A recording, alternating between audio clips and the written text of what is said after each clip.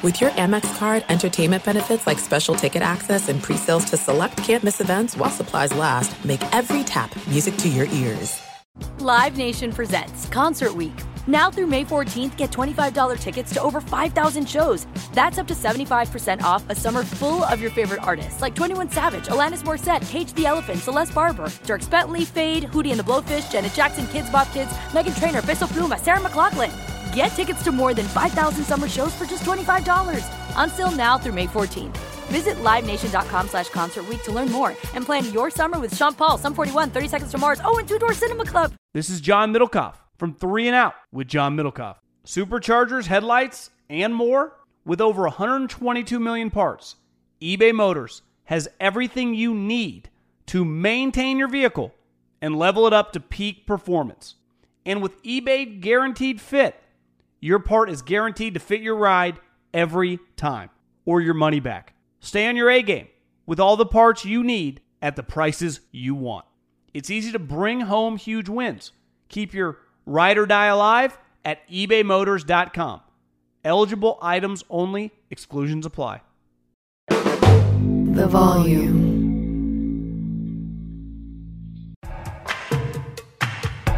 No!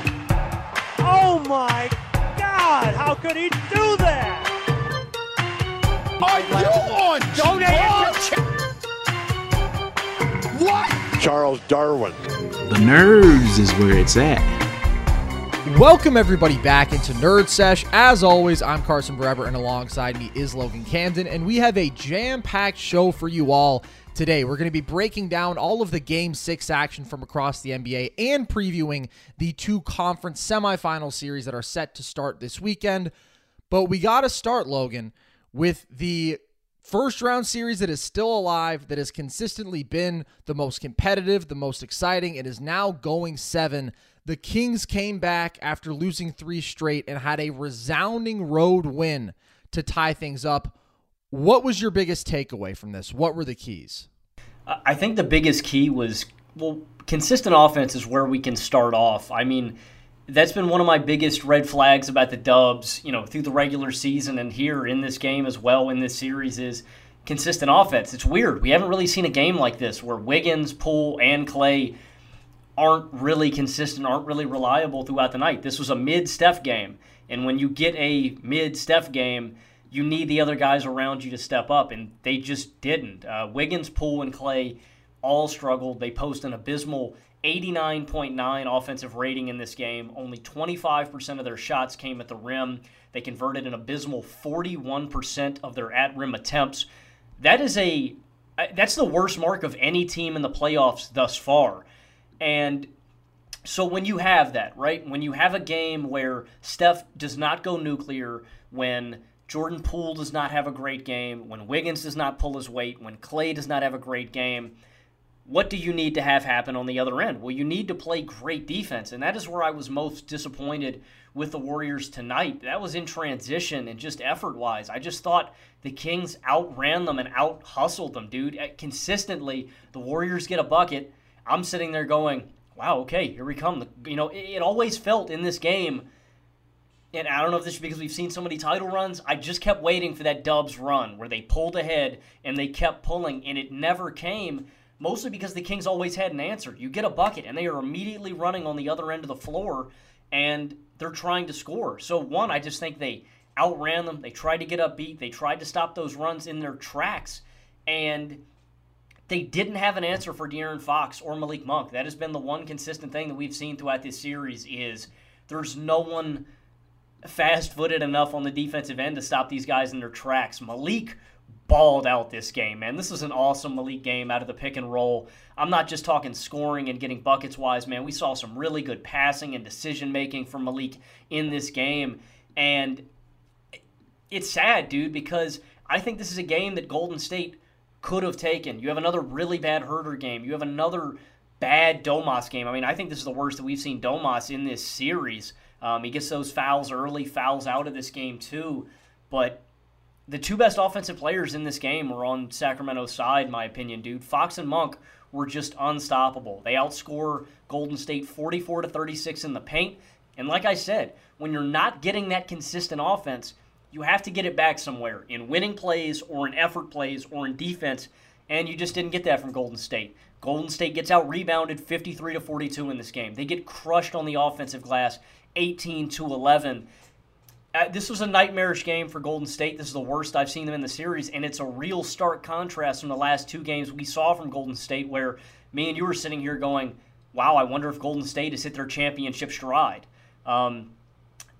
I'm not panicking. I'm not worried. I know Golden State, the true measure is going to be in this game with their backs against the wall. Obviously, there's a lot on the line here. I trust their championship identity, but the inconsistency is a little bit alarming for Golden State, and it's very disappointing. Flat out, I just didn't think anything went right for Golden State in this game. As close as they got, this is the worst I've seen Golden State play in these playoffs. I absolutely agree. I thought that Game 1, obviously, although it was a loss, we saw them have some really impressive offensive moments. This was just a situation where the Kings pretty much outclassed them throughout and really separated in that second half. But it's interesting to me that you started with the offense, because I think you have to start with the opposite side of the ball and the consistency with which Malik Monk and De'Aaron Fox were getting downhill penetration. And this was the problem in games 1 and 2, right? It was those guys just consistently getting into the teeth of the defense and then finishing themselves or creating opportunities for others. And this was one of only a couple games in this series in which we've really seen the Kings shoot well and capitalize on strong playmaking from their guards. And so they had those guys getting to the rim, finishing at a high level. They had 17 made threes in this one. I thought they were super opportunistic in those transitions, semi-transition situations, attacking a defense that wasn't fully set. But even in the half court, man, this is what I've talked about a few times throughout this series. The Kings have changed their offensive identity. And keep in mind, this was an offensive identity that led them to be the most efficient in the league this year. But they were so predicated upon running through Sabonis, him touching the ball every possession, the handoffs, the off-ball movement, the creative screening away from the ball. They barely ever ran pick and roll. They were the number 29 pick and roll offense in the regular season in terms of frequency. Playoffs, they are the third most frequent pick and roll offense. And it is because they have come to a point where Sabonis is not playing well, is certainly one part of it. But the other dynamic is the Warriors cannot contain their two dynamic, hyper-quick guards. And this was one of the most glaring instances of that. And I think those two deserve so much credit. And this was a spot where it wasn't a ton of the crazy intermediate shot making from De'Aaron Fox that we have seen at spots in this series. They were just getting the looks they wanted, man. They both shot well from deep, but a lot of it was at the rim. Malik Monk continues to just eat up free throws. And if you just look at the guys who are consuming a majority of the guard minutes for the Warriors, Klay just doesn't have a prayer, man. I love him. He is a great defensive guard over the scope of his career. He has clearly regressed. He is slower on his feet, and this would never have been an ideal matchup for him because these are smaller, very quick guards. Poole obviously is a glaring defensive liability and a liability overall in this game, yet again, which has happened too often throughout this series. So I do look at the minutes distribution and I go 22 for Poole when he's playing totally out of control, when he's finishing horribly, when he's taking bad shots. We get 10 GP2 minutes, who just, I thought, had a stellar outing in Game 5, was great on the glass, always is going to be one of your best options to contain those great downhill guards at the point of attack, who was productive as a cutter offensively. For him to get shoved to the back of the rotation didn't make sense to me. And then I am really impressed with Moses Moody and his ability to step up and play legit rotational minutes in this series, Logan. Kuminga was the guy who we saw more consistently progress throughout the regular season. Moody is the guy who has asserted himself, who has confidently stepped into shots, and who has defended at a pretty high level. So I thought I would have been down to see more than 13 Moses Moody minutes. I just think Poole is at a point where when he's playing like this, you just got to yank him. Because, of course, you can have the ceiling that you see in a Game 4 type of scenario where all of these guys are clicking. And Poole is this dynamic pull-up jump shooter, and he can get downhill consistently, and he can make solid reads as a playmaker. But when he's not doing those things, he's not bringing you any value. And I just thought that this was really, really bad from him. I thought his minutes were destructive, and he's shooting 34% from the field in this entire series, Logan. And you talk about that at-rim field goal percentage. I have some real issues with how Jordan Poole approaches finishing, honestly. I think he's incredibly skilled, obviously, but too often I feel that he overcomplicates things. He loves to finish with his right from the left side. Those wrong hand finishes, a couple of those went wrong tonight. He loves his scoop finishes. One of those got swatted tonight. Another one he just missed because he's just controlling the ball out there with one hand. And I just think there's definitely some refining that needs to be done there. So I agree there's not much that went right for the Dubs tonight. But I will say the Kings continue to win with bad Domantas Sabonis, and in this game, largely without Domantas Sabonis, which is insane because there was one point this year where they were literally equivalent to the best offense in the NBA when he was on the court and the worst when he was off the court. He was that transformative. And I thought this regular season, especially pre-All-Star break, there was no question as to who was their best and most valuable player. He changed how they were able to play basketball completely. And this series, he has one more assist than turnover in totality. He's scored 15.5 points per game, and we have seen the Warriors give him fits when he tries to score on the interior. We've seen them pester him, Draymond getting his hands in there, poking balls out, Looney challenging him physically. And we know that he's not a super skilled post scorer, right? He's going to rely on pretty much brute force and then his touch with those close range shots, but he's not got a deep bag. So we've seen them force him into offensive fouls. Obviously, we've seen them concede jumpers to him repeatedly throughout this series, which totally limits the effectiveness of any action that you're running through him and obviously hurts the Kings spacing overall, allows you to have a second defender in the paint. So I thought it wasn't the worst thing that they were forced to go 5 out in this game and play Trey Lyles more minutes. Like, really, the only thing that Sabonis is doing well consistently in this series is rebounding. And we saw the Kings dominate on the offensive glass in the early stages of this game. There, Sabonis gets a ton of credit. But outside of that, I don't know that there's been a more disappointing star in these playoffs. In fact, I can pretty confidently say that there hasn't. Like, Giannis obviously underachieved. He played 2 games. Trey started ugly and then played some brilliant games. Sabonis has consistently, legitimately underachieved, and his team has had to change their style and have other guys excel for them to be hanging in there. And I give them the utmost credit for doing that because this is a do-or-die spot against a dynasty on the road, and they stepped up and they completely outplayed them. 100%. I think the Warriors are giving you the blueprint on how to defend Domantas Sabonis. I mean, until he develops, we talked about this on last show, until he develops that mid-range shot, and he hit a 3 early in this game that blew my mind, even though it was just wide open from the corner. I went, was that Domas? You know, I had to wipe my eyes a little bit.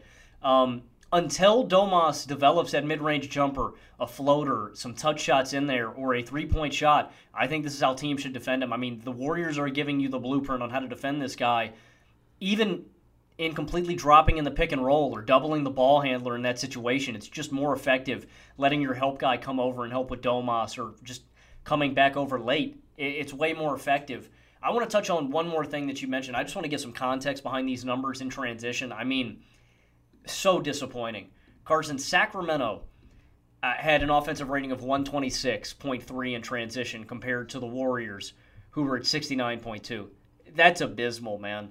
I mean, that's abysmal. And consistently, I think that's where we saw the biggest discrepancy. There was a bad possession by Jordan Poole, too, where he's not getting back.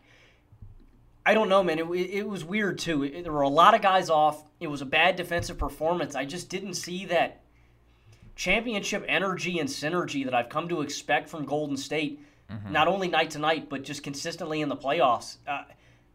I think this is the most disappointed. I don't know if I can say that. Milwaukee's probably entire series was the most disappointed I've been with any one team. But in an individual game, this is the most disappointed I've been in a team, not only because it feels like a must-win game here. Again, when the Kings' second star is so off, he's in foul trouble early. Kevin Huerter is not having a great game. I know Keegan Murray made a lot of threes in this game, did not shoot well from the floor. He ate on the glass. I'll give Keegan a lot of credit for his effort on the glass. But again, this is a Warriors team that has struggled on the road, and this felt like a must-win. We got to close the door right now because Sacramento's stadium, it is going to be raucous in Game 7. This is a Warriors team that we all know has struggled on the road consistently. This is a very tough Game 7, and what I think is going to be a very, very tough environment. I think it's going to be I think that place is going to be jumping, Carson. I think it's just going to be a tough place to play. And this just felt like a really big game for Golden State where they needed to shut the door. And I'm disappointed that they weren't able to get it done. So what is your prediction for Game 7? Oh, I'm still taking the Warriors. I don't want to make it seem... We talk about the biggest thing, I think, in predicting basketball games and with what we've seen from every series is sustainability. And I can count on the Warriors formula because I've seen it so many times. And maybe I'll be wrong. I've been wrong many a time. You know, there is a world where I can see Fox and Monk just eating again. But this is a Warriors team where I know the formula. I've also seen this Warriors team with their backs against the wall. And I've seen them flip that switch time and time again. So for consistency, for reliability, for what I've seen with my own eyes, there's still a part of me, even though they've struggled on the road, I just trust Golden State more, and they've also got the best player in this series in Stephen Curry. And so, yeah, I'm still going with Golden State for Game 7. Are you with me, or are you feeling Sacramento now? I'm with you, and they don't just have the best player in this series. They have the best player in the series by a country mile because they have a top 10 player of all time. And I think that absolutely they need peak defensive intensity and effort consistently throughout 48 minutes. I think they need good Clay, and I think they either need very good Jordan Poole for 25-plus minutes or as little Jordan Poole as possible. And by the way, I misspoke. He ended up with 26 minutes in this game, Moody with 16. I think I noted those numbers a little bit before that garbage time stretch. But Jordan Poole playing as many minutes as Draymond Green in this game just makes no sense to me whatsoever, coming off of a Draymond masterclass. So I think a lot of this is going to come down to the sort of winning plays that we have seen the Warriors make in that game through 3 through 5 stretch, right? Looney's unbelievable dominance on the glass, the hustle stuff from DiVincenzo and from GP2, and the unbelievable all-around defensive dominance as a helper from Draymond Green. They just need to channel all that again, and this felt like a game where they didn't totally have that, but backs against the wall, I think you put the ball in Steph's hands as much as possible. Obviously, so much of his value comes away from the ball, but their most unguardable action is that Steph pick and roll, especially with the level of decision-making that we have seen from Looney and Draymond, just dissecting this Kings defense, spotting cutters, spotting shooters with regularity. You're going to get a good look out of Steph pick and roll basically no matter what, to me. So I thought early in this game, too, the Dubs were doing something that I wish they had stuck with, where they were using Poole as the screener. So you're initiating a switch with Keegan Murray, who just doesn't have a prayer. But they didn't consistently stick to that. I think in a Game 7, we need to pull out all the chips. You do something like that. You go to Steph as much as possible. And I do think that they're the better team at their best.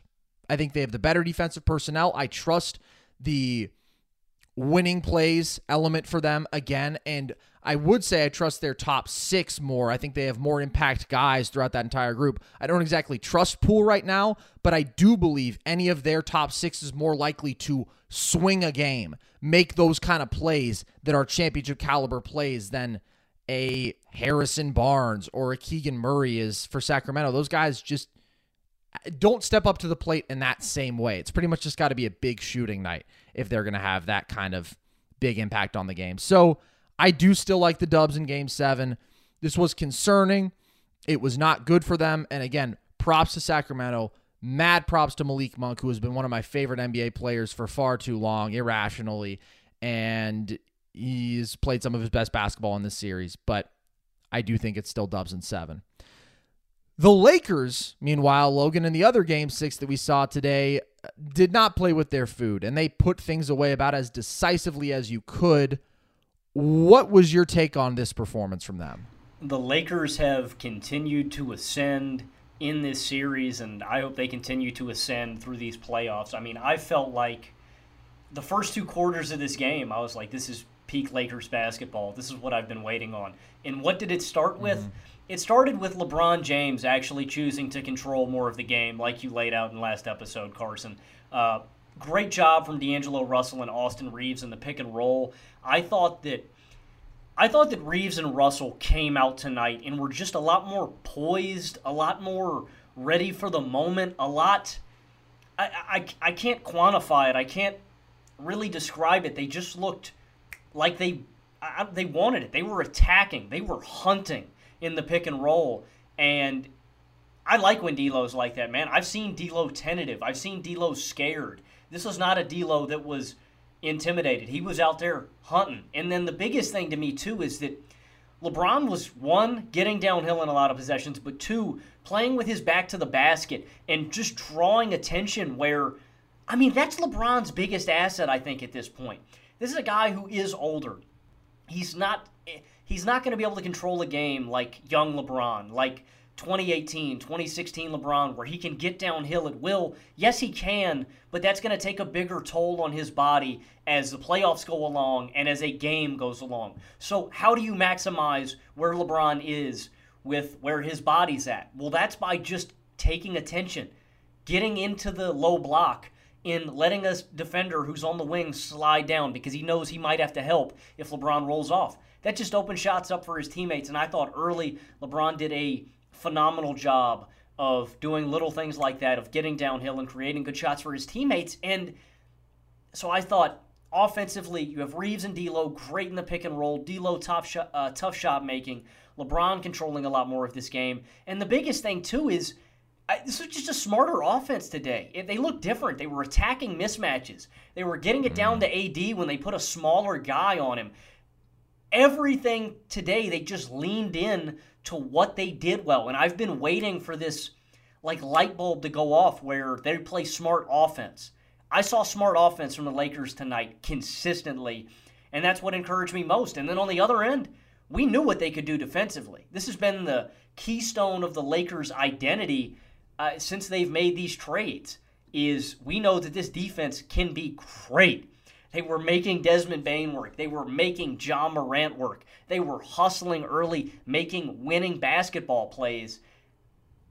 This might be the most impressed I've been with the Lakers all playoffs long, and I don't know, man. This might be the highest ceiling. I don't want to get overzealous. I don't want to get ahead of myself.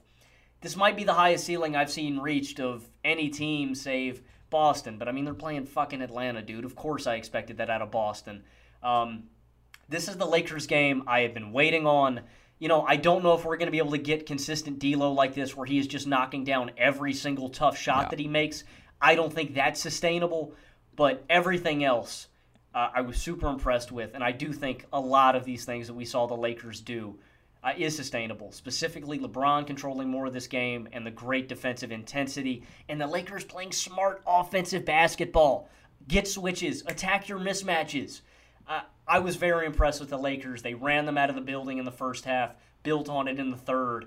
I was very, as a big Lakers supporter, and as two guys who were very heavily criticized for supporting the Lakers and picking them deep in these playoffs, I was very, very pleased with their effort, with their intensity, and their all-around performance, man. Thank you, LA. This is what I've been waiting on. It's really interesting how much this team's range between dominance and disappointment has swung on a few key factors. And one of them absolutely is the play of their backcourt. And I think Reeves has been more consistently good. He's a better two-way player. I think he's a better decision maker. He was a 90th percentile pick and roll scorer this year. He's a very willing catch and shooter. He just has a more consistent impact on the game no matter what.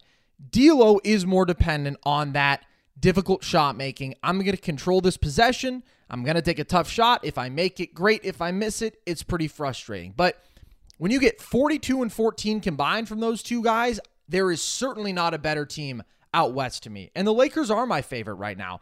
I don't think we can deny how dominant a level they can reach defensively, and that's another big swing factor. How dialed in are they on that end? Because we've seen it, man. We saw the 9-point first quarter, and we saw it tonight.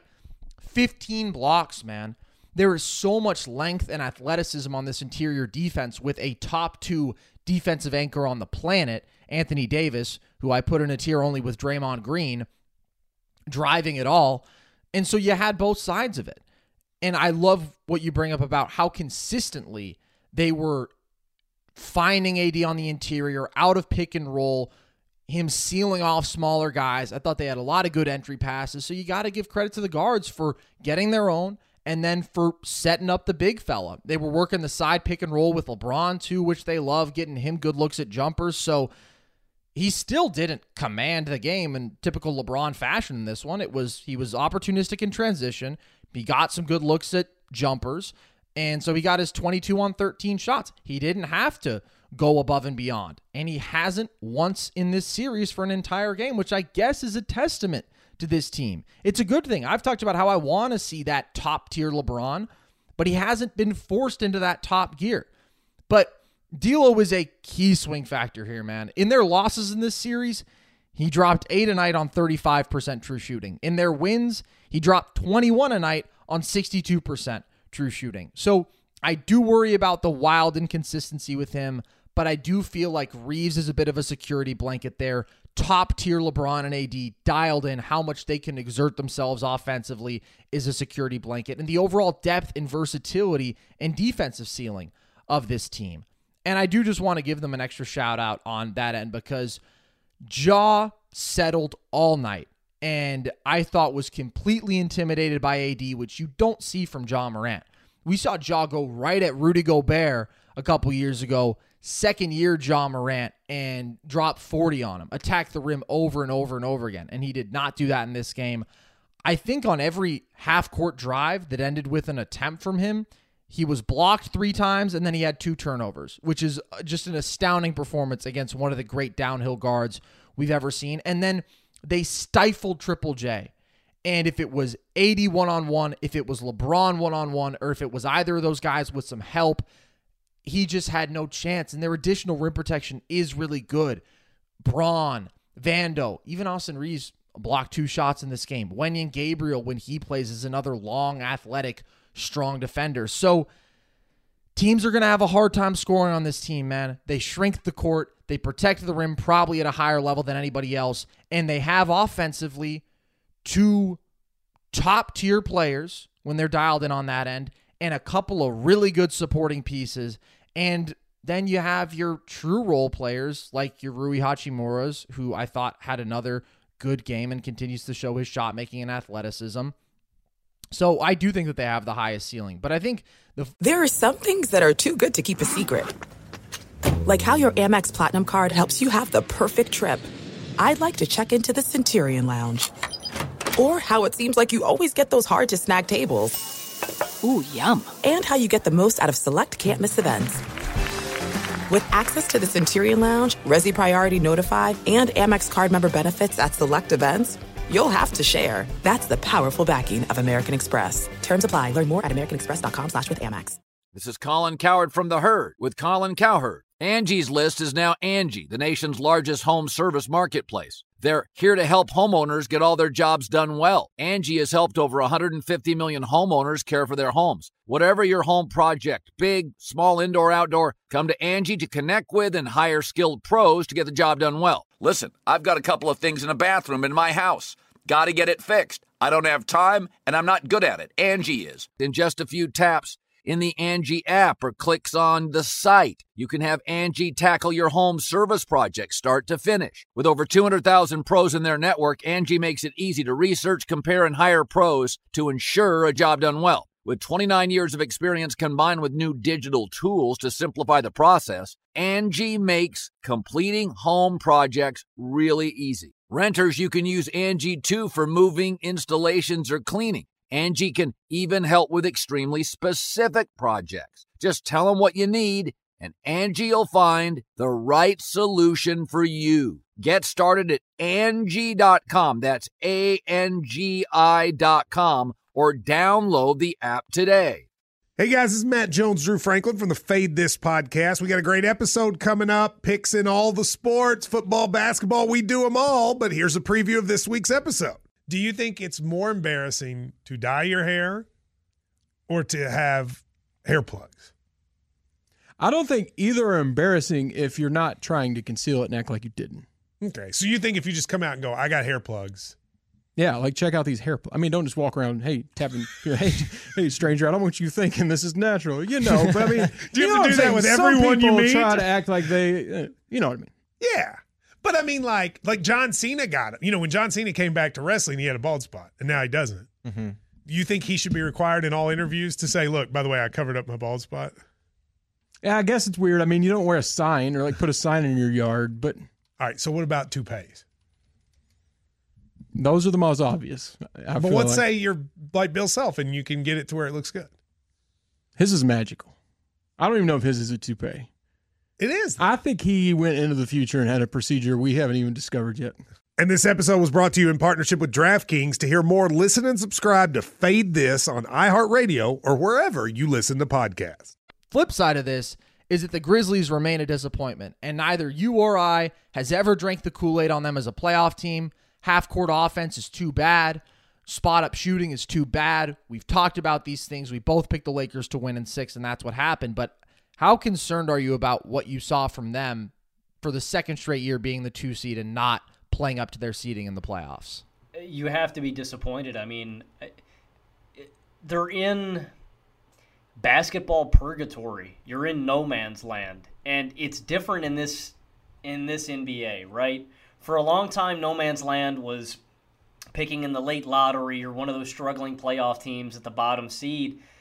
The league's so competitive now, Carson, I feel like we're going to get to a point where, not that the Jimmy Butler thing's consistent, but I think we're going to see a lot more parity between teams in the playoffs where seeding isn't as important, and it's really important just the talent that you have on your roster. Like, we are getting to a point in the league today where every team is loaded and stacked with talent. Mm-hmm. What I mean by that with Memphis is they're not in traditional basketball purgatory. This is a team that's going to be great every single year. This is going to be a team that's going to be consistently good in the regular season and consistently make it there. But you're in purgatory in the sense that, are you ever going to win a playoff series? Are you going to be able to get over that hump? Is your star player still going to have issues where he can be exploited in the playoffs, where you can give him that jumper consistently, you can give him that pull-up, you can make him work for those tough shots and take away the paint with a really good rim protector and take him out, X him out effectively. The biggest thing is about them, what we have talked about for, I feel like, 2 years now, Carson, them getting that second star. I don't know if Triple J is going to ever expand his game to being legitimate as an offensive guy. Now, I think there's things that Triple J can do to make himself better. Very encouraging this season. Attacking mismatches, being more aggressive when you get smaller guys on you, just being more physical in general, using that big body and big frame and strong body to go down on a low block and get easier buckets. Is he ever going to be an offensive superstar? No, I doubt it. And so now, again, the crossroads and question we find ourselves at with the Memphis Grizzlies is, how do you get that second star for Ja Morant? How do you get that second offensive piece to put you over the top? I don't know that he exists, Carson, and I don't know how they're going to be able to find him. Shout out them for, swinging on Zaire Williams. I still like his game. I don't know if he's a star. I don't know what you do to really get better to maximize yourself without selling off a star in hopes of finding a better one. You know what I mean? I don't know if Memphis can do it. And you look at the pieces that they currently have and how they're currently constructed. I mean, I don't know, man. This is not a team I would pick to win a playoff series next year. I know a lot can change in one offseason, and we'll see what happens, because I do think Memphis needs to retool slightly, needs to rebuild and tinker with some things. But, yeah, I think they are effectively in no man's land where you're stuck between real contention and rebuilding. And it's not just the second star element. They, first of all, need a better number one option if they want to legitimately contend. I still think that Ja is too exploitable with his willingness to take jump shots and his propensity to miss them.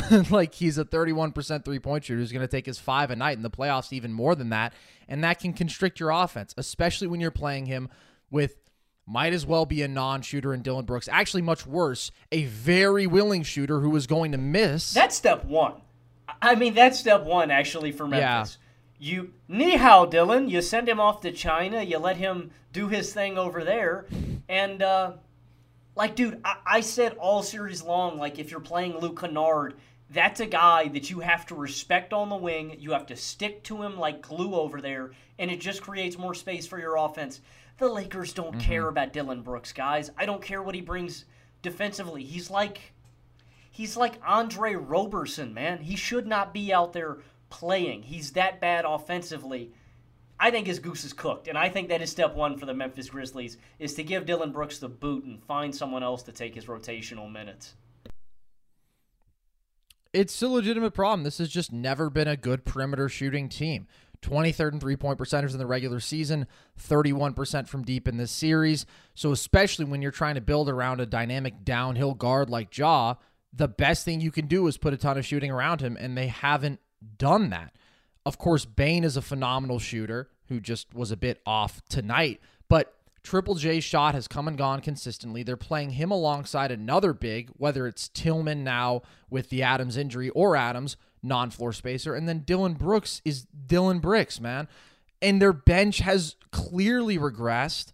All love in the world to Tyus Jones and Nuke Kennard, but the losses of the Kyle Anderson and DeAnthony Meltons and Brandon Clark due to injury here, I think all of that stuff matters. But the most concerning thing to me probably was how much Triple J regressed, because he was so good offensively in like the last 12 games of the regular season and then game one of this series. He was dropping like 25 a night very efficiently, more physical than we'd ever seen him, more committed to getting downhill, attacking out of the post. His short-range touch shots, the hooks, the floaters were money, and it was like a different guy than we'd ever seen for a stretch that long. And then his last 5 games in this series, Logan, he was 15 a night, 35% from the field, 24% from deep. And that, sadly, has been too often the Triple J story. Inconsistency offensively. He clearly got much better this year, point blank. This 5-game stretch doesn't take away from that, because there were times last year where a lot of times, in fact, he was a bad offensive player. This year, he was a good offensive player. But this was an ugly end to the year after such a promising stretch. So, listen, until I see some real changes and I see this team excel in the areas that matter in playoff basketball, number one being half-court offense. This is a bottom third half-court offense. Last year was the same story. So, you're not going to convince me you're a contender until that changes. And that's that. Let's quickly touch on Hawks Celtics here, because this looked like it was going to be a snoozer of a series through 2 games. And I give the Hawks a lot of credit for putting up a legitimate fight all the way down to the wire in this game, making this a legitimate series. But the Celtics advance. What's your take on this for them? A lot of the same things that we said last episode, so I don't want to belabor any of these points. We do need to just get rid of bad Celtics, the bad Celtics that show up some nights. Oh, that'd be nice. Hey, man, if that happens, I think they could be world champions. Carson, call me crazy. It's just the black and white Celtics that we get, man. They're so hot and cold sometimes, and it's not for an entire game. It's for stretches. I mean, even back to the finals, dude, where Jaylen Brown, man, goes to the line, and that swung the series, that game, those moments right there. We just need to see the Celtics be better in clutch moments. We need to see Tatum consistently get downhill and be a threat. He had 7 assists in this game, 30 points, 14 boards. It looked like a completely different Jason Tatum. The Jason Tatum that I am quite more fond of, if I am honest with you. He's just a better player. So I think it starts with Tatum forcing himself, get downhill, create opportunities for your teammates, be the guy, create more consistent shots, cut out the turnovers, cut out the mistakes, because under the lights, the Boston Celtics have consistently disappointed us. And see, like, this is not the big stage that I expect them to even sweat or collapse under. It's the Eastern Conference Finals, and it's the finals. And that's what really concerns me. But it's just getting rid of those bad nights and those bad possessions and those bad runs that the Boston Celtics are unfortunately partial to. It happens to them more than it does anybody else, and they are much too talented of a team to let that stop them. If we can see more of the good Celtics and less of the bad Celtics, to boil it down to something as simple as that, it's just something that the Celtics are liable to have happen to them. It feels like any given game. I still think this is the best team in basketball. I think they are the most talented. They're just not the most consistent. And that's what I want to see more out of the Boston Celtics. That starts with Jason Tatum being the best version of himself as a downhill scoring threat, because that opens up everything else for Boston. This was a game in which we saw very good crunch time Boston after such a memorable collapse throughout the fourth quarter. I mean, Jaylen Brown was just exerting downhill force, man. He was getting to the rim. Yeah, I just want to say quick, that is another thing that I think we should hit on. Bro, Jaylen, I'm going to steal one of your lines, bro. You've been banging this out for about 3 pods now. I'm going to steal it real quick. I'm going to use a Carson Breber line. Yeah, go for it. Jaylen Brown has been nails in the fourth quarter, bro. I'm not even quite sure I know what that means, man. If that's a Bay Area saying, I don't think so. Where you picked that up, man, off the streets. Jaylen Brown has been disgusting in the fourth quarters of a lot of these games from the second half of this season to this series. Jaylen Brown has been a damn good closer in difficult shot making and getting downhill, like you said. If we can get more of that, I mean, that just puts Boston over the top where, I mean, they're two just almost superstars. If Jaylen Brown is doing this consistently late game where you can alleviate more of that pressure off Jason Tatum, the Celtics are even in a different class. I already think they're up here in one of the best teams in basketball. If Jaylen Brown can continue to close out games and be this ice cold late, it takes them up another notch. Consistently through these playoffs and in the second half of this season, Jaylen Brown has been one of the best, I won't even say on this team, one of the best closers in basketball, period. He's been great. You know, people want to talk about who's Batman, who's Robin on this team. Who's the one wearing a sick black mask, Logan? Does it need to go any deeper than that?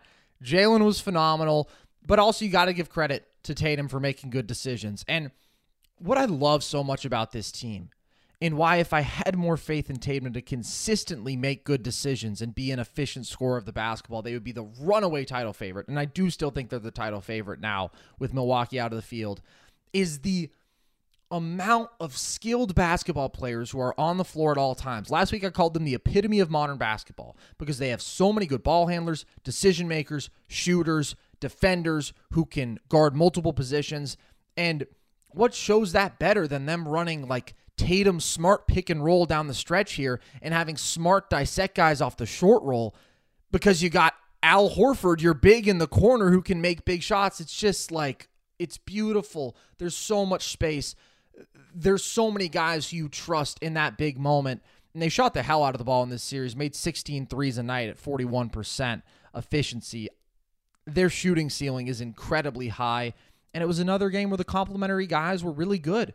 Marcus Smart, 22 and 4 assists. Malcolm Brogdon, 17 and 4 assists, was awesome from that floater range. And Derek White didn't have a very big offensive game, but defended at a high level and was so great overall in this series. And I think it's a very specific thing, Logan, but might be the best trailing pick and roll defender I've ever seen. The best rear view contester. Like, he legitimately blocks shots all the time, trailing out a pick and roll. It probably happened to Trey 5 times in this series. His timing is unbelievable, and his pursuit, his effort, the guy absolutely deserves to be all defense. So, sure, they can reach low points offensively in the clutch. There's no question about that. But they undoubtedly have the highest ceiling in the NBA.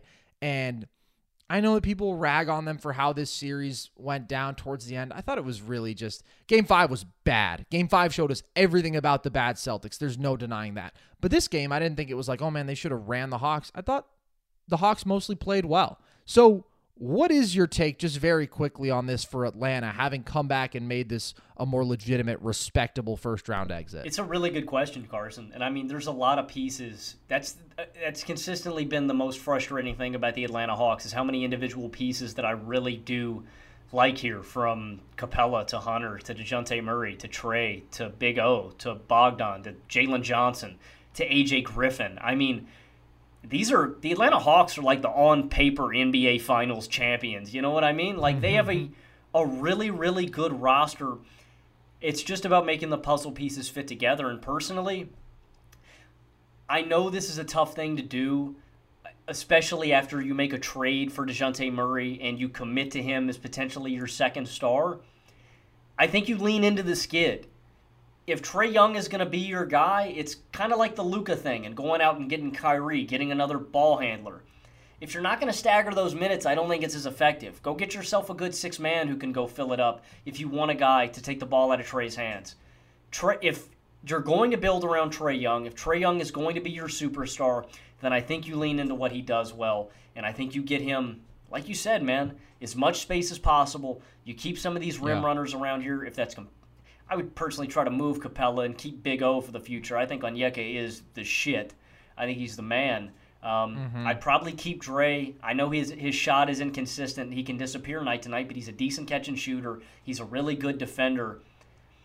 I think you retool, but you maximize as much space and you get as many shooters around Trae Young as possible, and you try to make this one of the best offenses in the NBA, because we've seen Trae do that repeatedly. Make this team one of the best offenses in the NBA. If you can just get them to give effort defensively, I mean, they'll be great. So if that's moving DeJounte, if that's moving some really good pieces that you like, I think you explore it. You give Trae as much space as possible, and if you want that secondary creator, don't put him alongside Trae. Give Trae a bunch of shooting and a bunch of space, and you get a good six-man who you can put in non-Trae minutes and just go out there and fill it up. I don't like the fit with DeJounte Murray. DeJounte had some good games here, man. He had some tough shot making.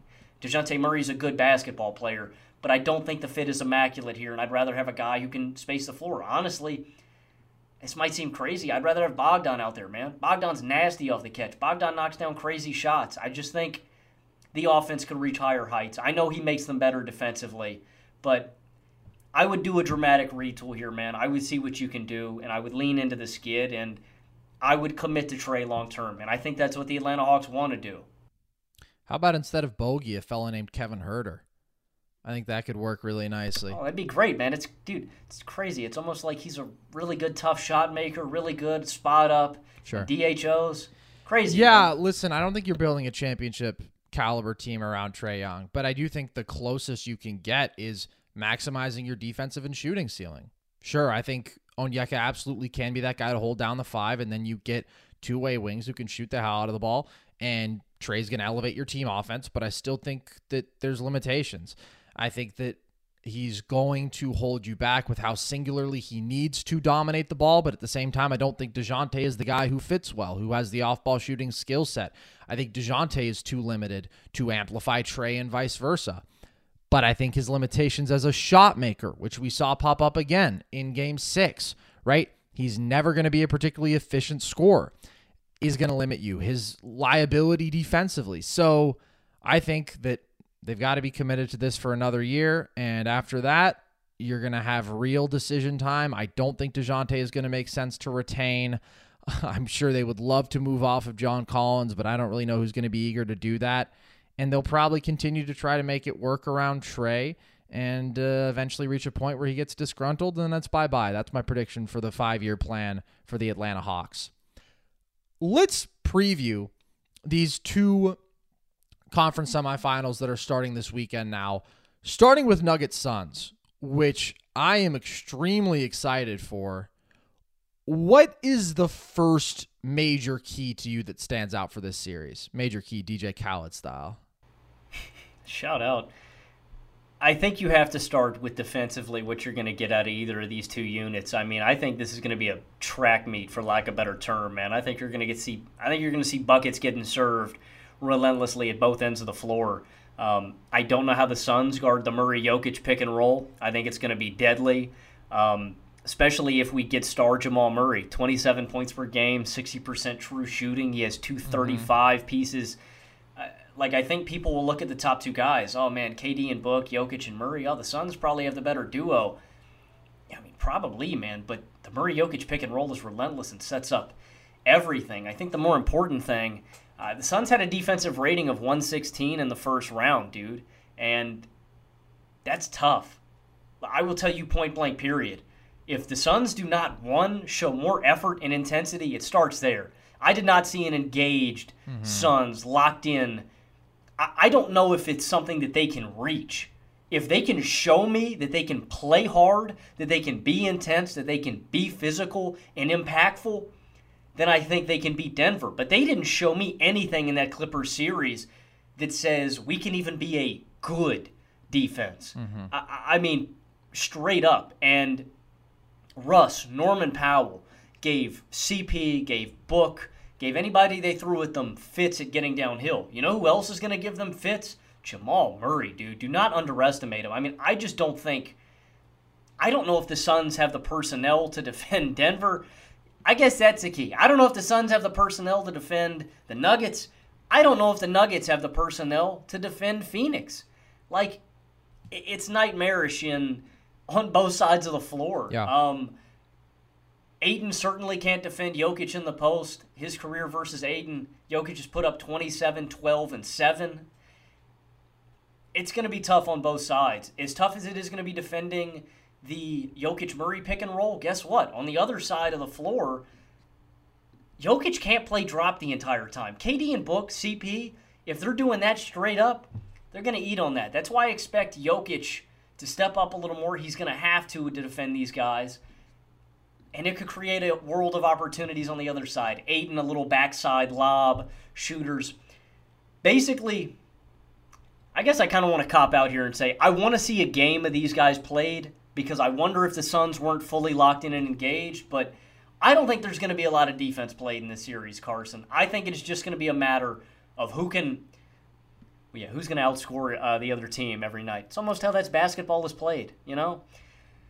Defense is going to be a struggle for both teams in this series. One, because of all the offensive talent you have on the floor, but two, because there's a lack of great, impactful defenders on both of these teams. I think it's going to be a track meet. I think we're going to see buckets getting gotten at will every single game, and it's who can get buckets more reliably. I think you're absolutely right. We are in for one of the most prolific offensive series, I think, of all time. What I do think stands out when I look at this series, I have been so petrified from the jump, and this is why before the playoffs, I picked Phoenix to win this hypothetical matchup then in 7, of Jokic guarding that pick and roll, probably having to play drop given some of his athletic limitations against 3 unbelievable mid-range shooters, because it's tough to wipe the memory of what we saw when these two teams played in 2021. Totally different iterations, obviously, but Chris Paul scored 11 mid-range points per game on 65% from that range. Now, you are not getting the same Chris Paul. We've talked about previously his regression as a shot maker this year. Down 10% in the paint, but outside the restricted area, which is really his money range, alongside the mid-range where he's down 4.5% versus last year. And this was another series against LA where he was not consistently good as a shot maker. But of course, you have a fellow named Kevin Durant stepping up now who is on a completely different level than anything CP3 could ever dream of, and you have Book playing as well as he ever has. So that exploitability is very scary. However, I think there is something that Denver can exploit in terms of how they approach this coverage, which is whoever the Suns' 5th guy is. Because I think the weakness of that 5th spot for them gives Denver more ways to hide Jokic than Phoenix does to hide anybody defensively. Because I think that you can put Jokic on that 5th guy as much as possible. If it is Torrey Craig, if it is Josh Okogie, so you keep him out of pick and roll. And I actually think you'll probably see more Okogie in this series because Chris Paul cannot guard anybody on this Denver team, but he especially can't guard Jamal Murray. So you need somebody who can. Okogie is a much better point of attack defender than Craig. Craig is just not quite as quick. He's a little bit bigger, has a little bit more trouble navigating screens. So I think it'll be more Okogie. But then you're putting Jokic on a guy who you are content to let shoot all day. Like Okogie took some strides as a shooter this year, and I thought he played some good basketball in that post-All-Star stretch, but he's 25% from deep in this series against the Clippers. He's 29% from deep in his career. You will let him shoot all day. And I legitimately think that Aaron Gordon can capably hang with DeAndre Ayton, and I think he's a good matchup to challenge Book and KD out of the pick and roll. He's athletic, he's competitive, and Ayton is not the kind of guy who bullies a size mismatch with his physicality. He's not comfortable backing you down and putting the ball on the floor. Best he can do is get a couple rebounds over you, put up a couple shots over you that are a little bit cleaner because he's got a couple inches on you. But he's not just going to go at Aaron Gordon all day. So I think that's a good option. Just stick Jokic on the weakest offensive player who's probably going to be in a corner somewhere and who you're fine to leave. Torrey Craig shot the lights out last year, but then, okay, Jokic can be attached to Torrey Craig. I mean, he's not going to do a ton for you as a helper necessarily, but you're still keeping him out of that pick and roll, which is where he is most exploitable by far. And if it's not that approach, you can pre-switch a lot whenever you see them fixing up to involve Jokic in that pick and roll, have somebody else switch into that action. You can, I think, have Jokic play higher in his drop with Gordon on Okogie or whatever, so he's fine leaving him to shoot all day, and then Gordon is there as that back line of defense, so if they do blow by Jokic because he's playing higher, then fine, there's somebody there to actually protect the rim, make them make a read, he can contest those jumpers more confidently. I just think that fifth spot's a liability, and I think it's a liability that you can actually strategically expose, and I'm not saying that there aren't going to be moments where Jokic gets exploited in this series and where this Denver defense gets lit up and where the sheer value of Phoenix's shot making from KD and Book is unbelievable because it's one of the most gifted scoring tandems I think we've ever seen in the game of basketball. All those things are true. This is going to be a great offensive series for Phoenix. It's just who can limit the damage, who can stop the bleeding just that little bit more.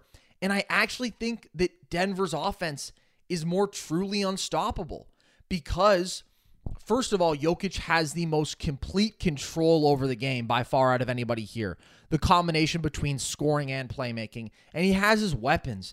And he has his guys who he knows exactly how to amplify. Like, as I said, CP3 can't guard anybody here. So if you try to hide him on KCP, KCP is still a lights-out shooter, a great guy at attacking closeouts, more athletic than CP3. That's a problem. But the Jamal Jokic pick and roll is, to me, the best in the NBA. And as you said, he's playing at an unbelievably high level right now. You're going to get great looks out of that. You can run inverted pick and roll, cause a ton of problems there.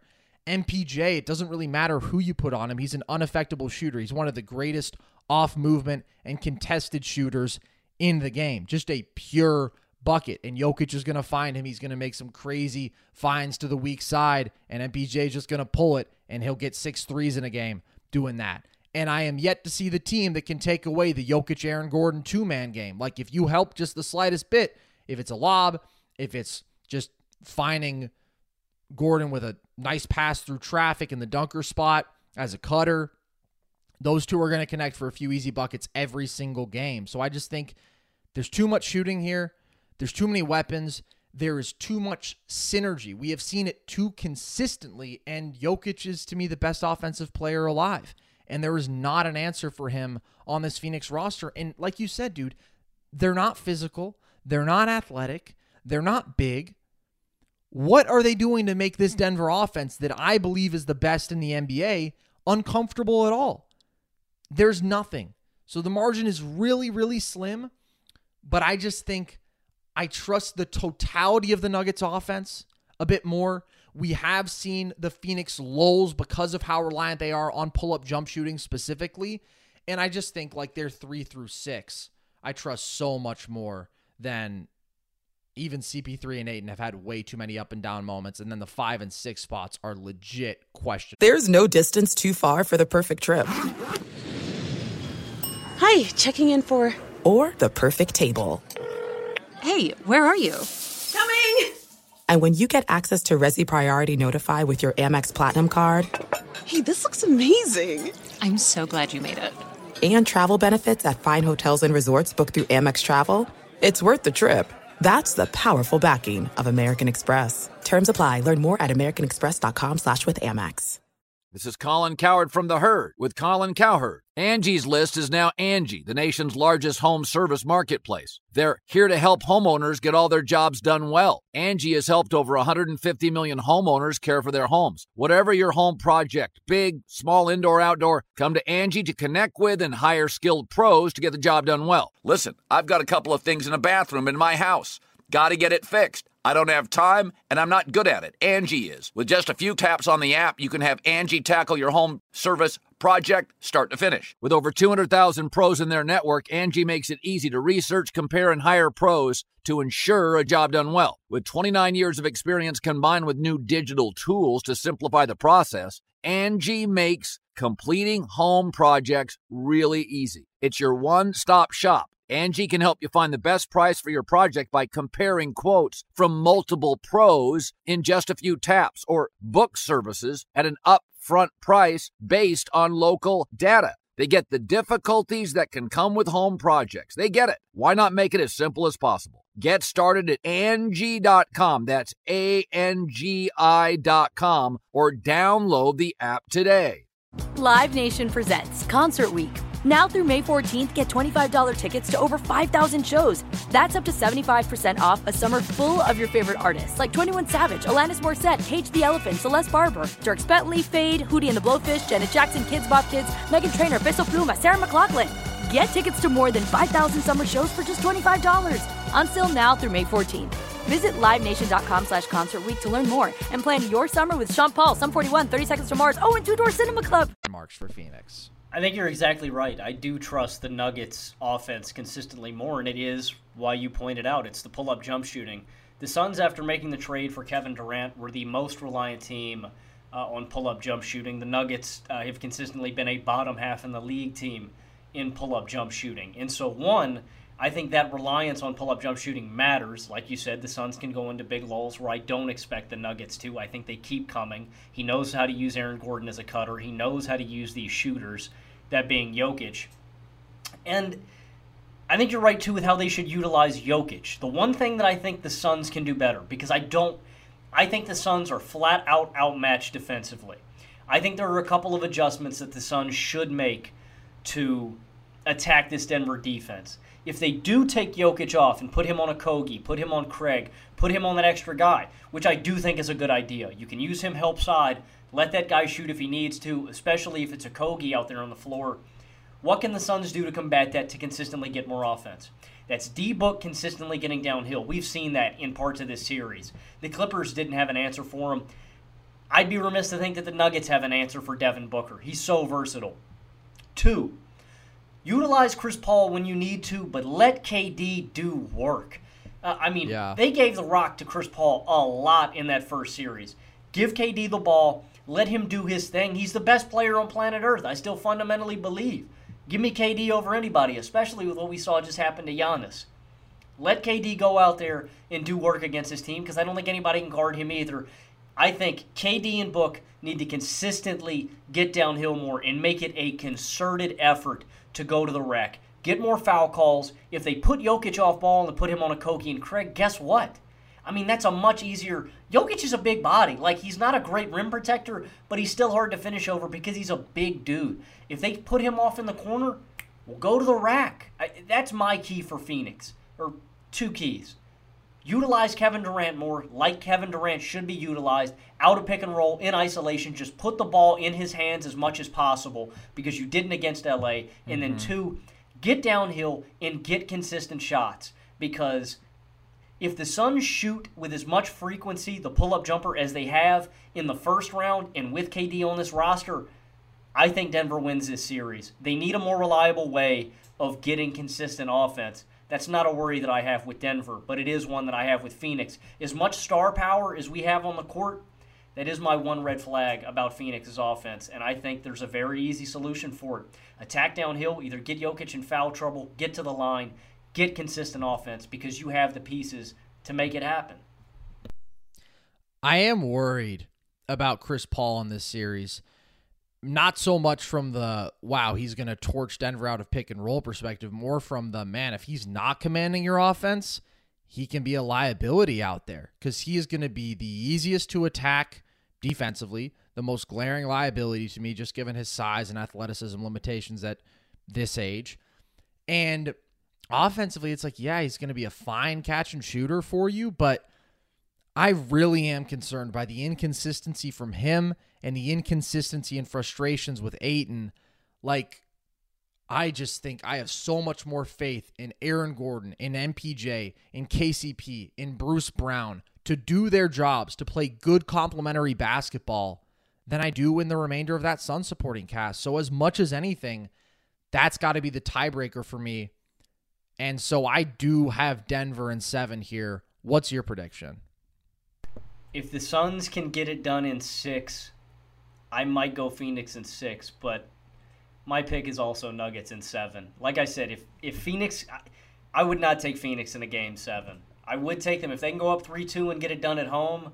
I think they can get it done, but my official prediction is Nuggets in 7.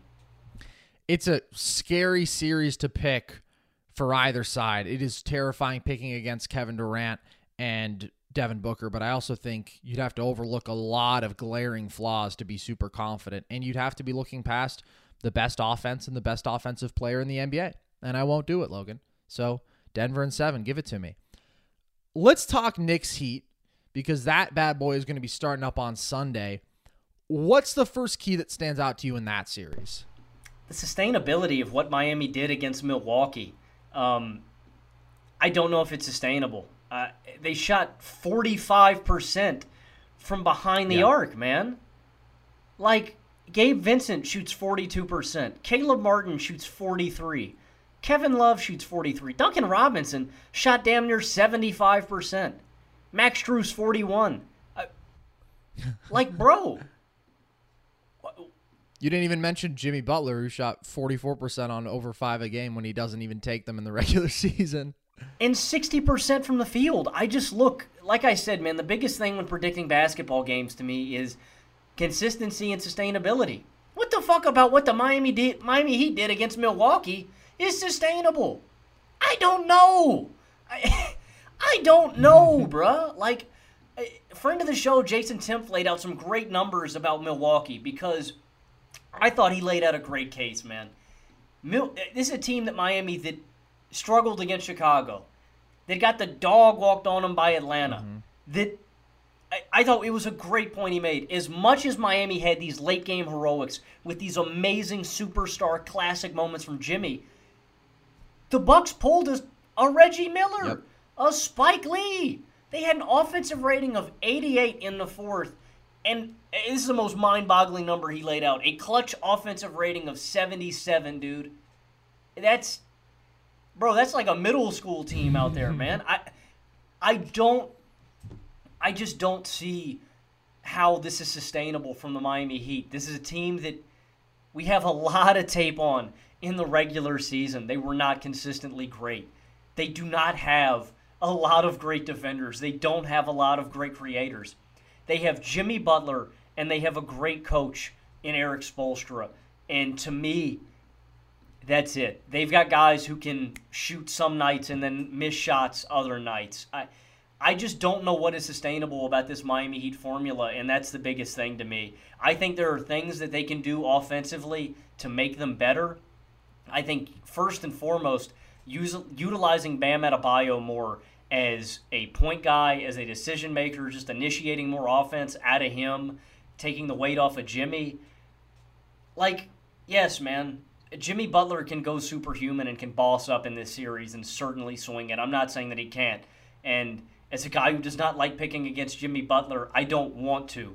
But as a logical thinking person, I don't know what about this Miami Heat formula is sustainable, Carson. And that's the biggest thing to me is this just seemed like it was a damn good series. They had a lot of things break their way, and they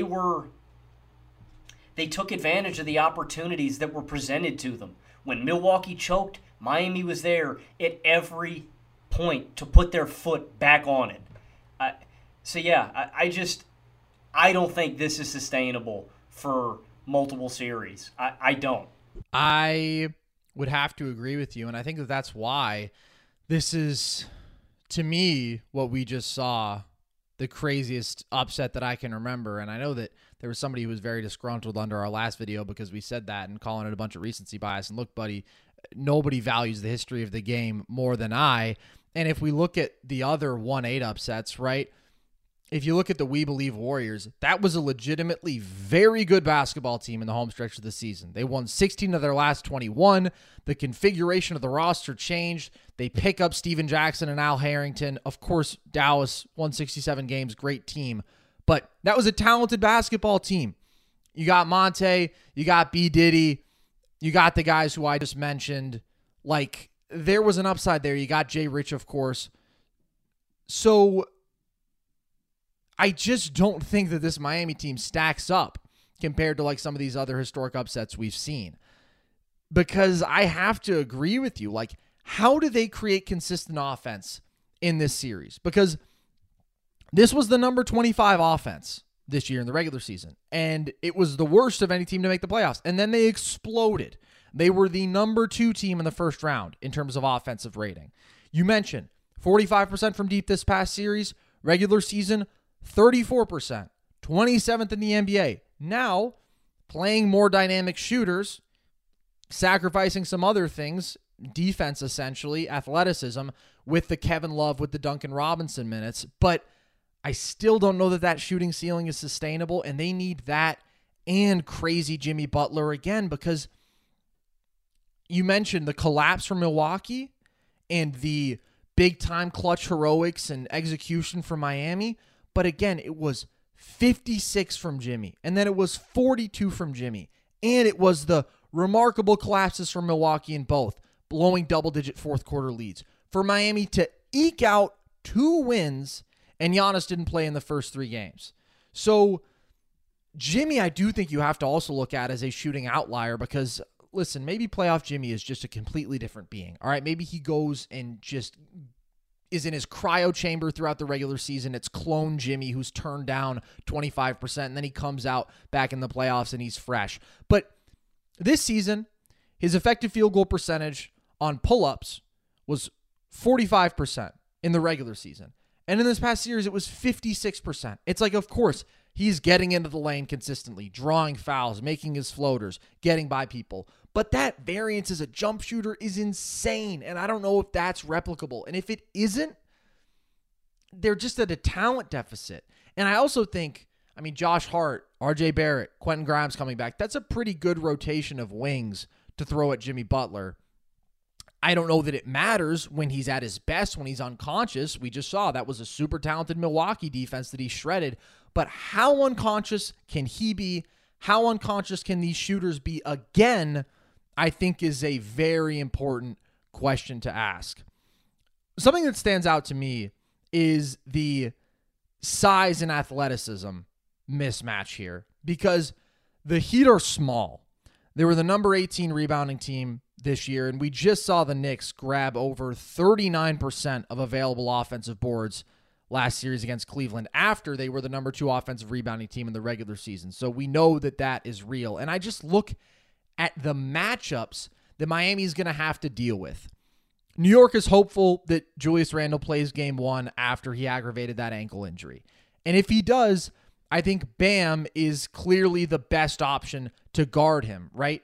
We know that Bam does well in one-on-one matchups against big physical downhill guys. He can stonewall them a little bit, take them out of their comfort zone. The more you force Julius Randle to settle, I think the more that you're winning, the more you take away his opportunities to play make, the more you're winning that matchup. Nobody else on this Miami defense can do that. I mean, you throw Kevin Love at him, is a big guy. You could have Bam and help, but I don't know. One-on-one, that's a problem. But if anybody other than Bam is matched up with Mitchell Robinson, then that is a complete physical size mismatch. I mean, the guy had 6 offensive boards per game last series, and we saw what Brook Lopez just did to Miami when they guarded him with smaller guys. Of course, Brook is a much more skilled scorer, so he's able to attack those mismatches differently, but the guy had 54 points and 21 boards in the last 2 games of this series. He ate them alive. So then you look in the backcourt, and you think, all right, we need somebody to guard Jalen Brunson because the Cavs certainly couldn't do it. And I think that Jimmy is your best option there because Brunson is not predicated on his quickness, right? I think you give him a longer, bigger athlete and just overall your best perimeter defender in Jimmy Butler. He's got the best chance of making him uncomfortable because the Max Struses, the Gabe Vincents of the world, that's a problem. But then that means RJ Barrett's going to have a huge athletic advantage over somebody else, and especially with how we saw him play in these last few games of the Knicks series, where he's weaponizing that, where he's committed to getting downhill and attacking the rim. I mean, that's a big problem too. So maybe it's more Caleb Martin who can compete a bit more in those arenas than like a Gabe Vincent, even though Vincent was good in this past series. But it's just like a constant game of pick your poison. That's how this series feels to me for Miami. And I get that they were more outmatched against Milwaukee, but again, that took some exceptional work of the basketball gods and Jimmy Butler, who maybe is the basketball god, so maybe he'll just do it again. But I really, really feel that they are outmatched in that size, athleticism, rebounding, that entire area of the game. I completely agree. I think that's the second biggest key in this series. The thing, too, about it, Carson, you mentioned what they do schematically. The thing about Mitchell Robinson, too, and something that I think we saw in this Cavs series is even when they ran pick and roll, right, you've got to switch off. This is an area where I think Miami especially doesn't stack up. Miami has a great switching defense, straight up at guarding guys one-on-one, especially because Bam Adebayo is that chess piece that you can put him on anybody and he can guard anyone. But I want you to think about this in theory. You run a pick and roll with Brunson and you get a Bam screen, or you get a Bam has to switch on to Brunson or something like that, right? If Brunson puts up a shot, or if Brunson moves the ball and a shot goes up, guess what? We saw this all day long in the Cleveland series. Mitchell Robinson has a smaller guy on him on the low block, and that's an easy offensive board. The Knicks grabbed nearly 17 offensive boards a night in that series. Those are against two trees where if you had that switch, you at least had Mobley or Allen on the backside. This is a luxury that the Miami Heat do not possess. And so I think that's a huge discrepancy. In the playoffs, the Knicks are grabbing almost 10 more total rebounds per game, and they're grabbing 9, almost 10 more offensive rebounds per game. I completely agree with you, my friend. I think they are massively outmatched when it comes in terms on the glass, and I don't think there's a whole lot they can do about it. Robinson, Hardenstein are going to eat. RJ and Randall are athletic, and when they want to crash the glass and play physical, they can. And then you've got Josh Hart, who is just one of the best rebounding wings in basketball, and that's something that Miami just doesn't have. That, to me, is a huge key to this series. Now, on the flip side of that, Carson, if Julius Randle and RJ play, I think they are big X factors, too, in this series in the sense of what versions of these two guys do we get. If Randle plays one, we're worried about him and his ankle injury. If Julius Randle is settling for pull-up jump shots and settling for his jumper, that's not good Julius Randle. Same thing with R.J. Barrett. When Brunson can collapse the defense and garner so much attention inside the arc, the two best things that those guys can do are attack closeouts, be physical, and get downhill. More importantly, not just playing off of Brunson, you're going to be attacking guys that are smaller, inferior, and can't hang with you in those departments. I think there's going to be a lot of mismatches that the Knicks could and should hunt, and that is by being physical and getting downhill. To me, that's the biggest department, Carson. The Knicks should be able to out-physical the Miami Heat. And look, man, the Knicks are not a great shooting team. I've noted this throughout. I think the Knicks could shoot themselves out of a series very well. But again, that being said, I still don't think the Miami Heat are a great shooting team to where they can exploit that to a massive, massive advantage in this series. So, look, man, there's a world. There is certainly a world, Carson, where the Miami Heat back-to-back somehow knock down 40% of their three-point shots, where they are unconscious, making 50% of their contested jump shots, where Jimmy Butler goes superhuman and does it again and looks like a monster. I wouldn't predict it. I'm riding with New York in this series, man. So am I. I do think it's important that you brought up the potential for Randall or RJ to shoot themselves in the foot. Like, we just saw the worst version of Julius Randle basically for that entire series. He got benched in the closing stretch of Game 4. He was 14 a night on 34% from the field, and having that guy in a high-volume role offensively with his just volatile swings as a jump shooter can at times be a problem. But I like that Tibbs showed that he was willing to bench him because I don't think they need good Randall to win this series. I think they're still more talented. I just think They need to avoid actively really bad Randall taking up meaningful possessions and hurting you, Randall. But, I mean, you mentioned some of the guys who the Knicks have that you just feel like can swing a game. Obviously, Mitchell Robinson was so huge in that past series. So was Josh Hart. When I look at the third and fourth guys for the Heat, I just don't see that kind of versatile two-way winning plays impact that those two can give me. RJ, again, very good in the home stretch. Quentin Grimes is a better traditional 3-and-D player than like probably anybody Miami has. I will say I think Caleb Martin is solid, but Obi, energy, athleticism, rebounding, shooting, quickly shooting, playmaking. They just have more options, period. I feel like the Heat have one path to winning a basketball series, and it is Jimmy goes insane, we shoot the hell out of the ball, and we do our Heat thing where we outsmart, out-clutch, out-hustle you, basically. And I just don't know how replicable that is.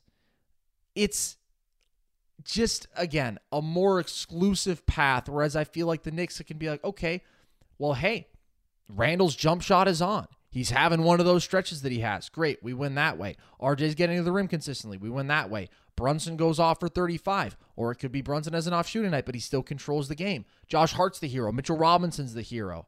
Emmanuel Quickley's the hero. I just see more routes, so I'm going to go Knicks in 6. What's your official prediction? I'm going to give Jimmy to the brink. I'm going to go Knicks in 7. Wow.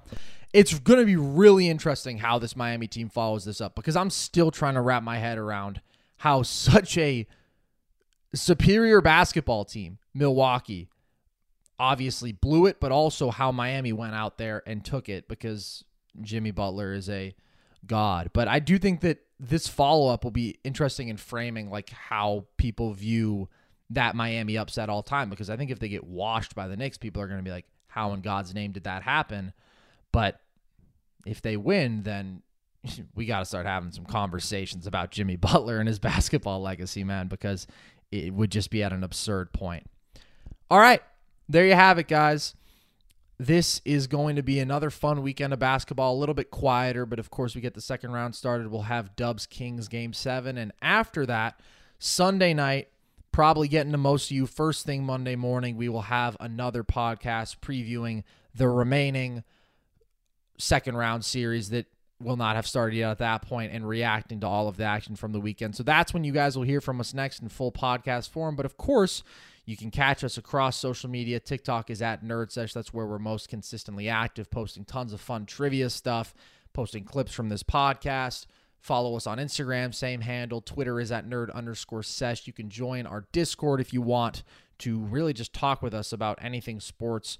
We're in there, and we'd like to grow that community because it's a fun place to interact directly with you guys. So the link to that is in our link tree across our social media handles in our bios. And if you enjoyed the pod, please feel free to go ahead, give it a rating, why don't you? And if you watched on YouTube, then we appreciate you guys too. And if you didn't know, we are posting all of our full shows to the Volume YouTube page now, because in case you missed last episode, big announcement, we are now a part of the Volume, Colin Cowherd's podcasting company that has names such as Draymond Green, Richard Sherman, Colin Cowherd, and now Logan Camden. So appreciate you guys as always. Hope you've enjoyed. I've been Carson Breber. I've been Logan Camden. And this was Nerd Sesh.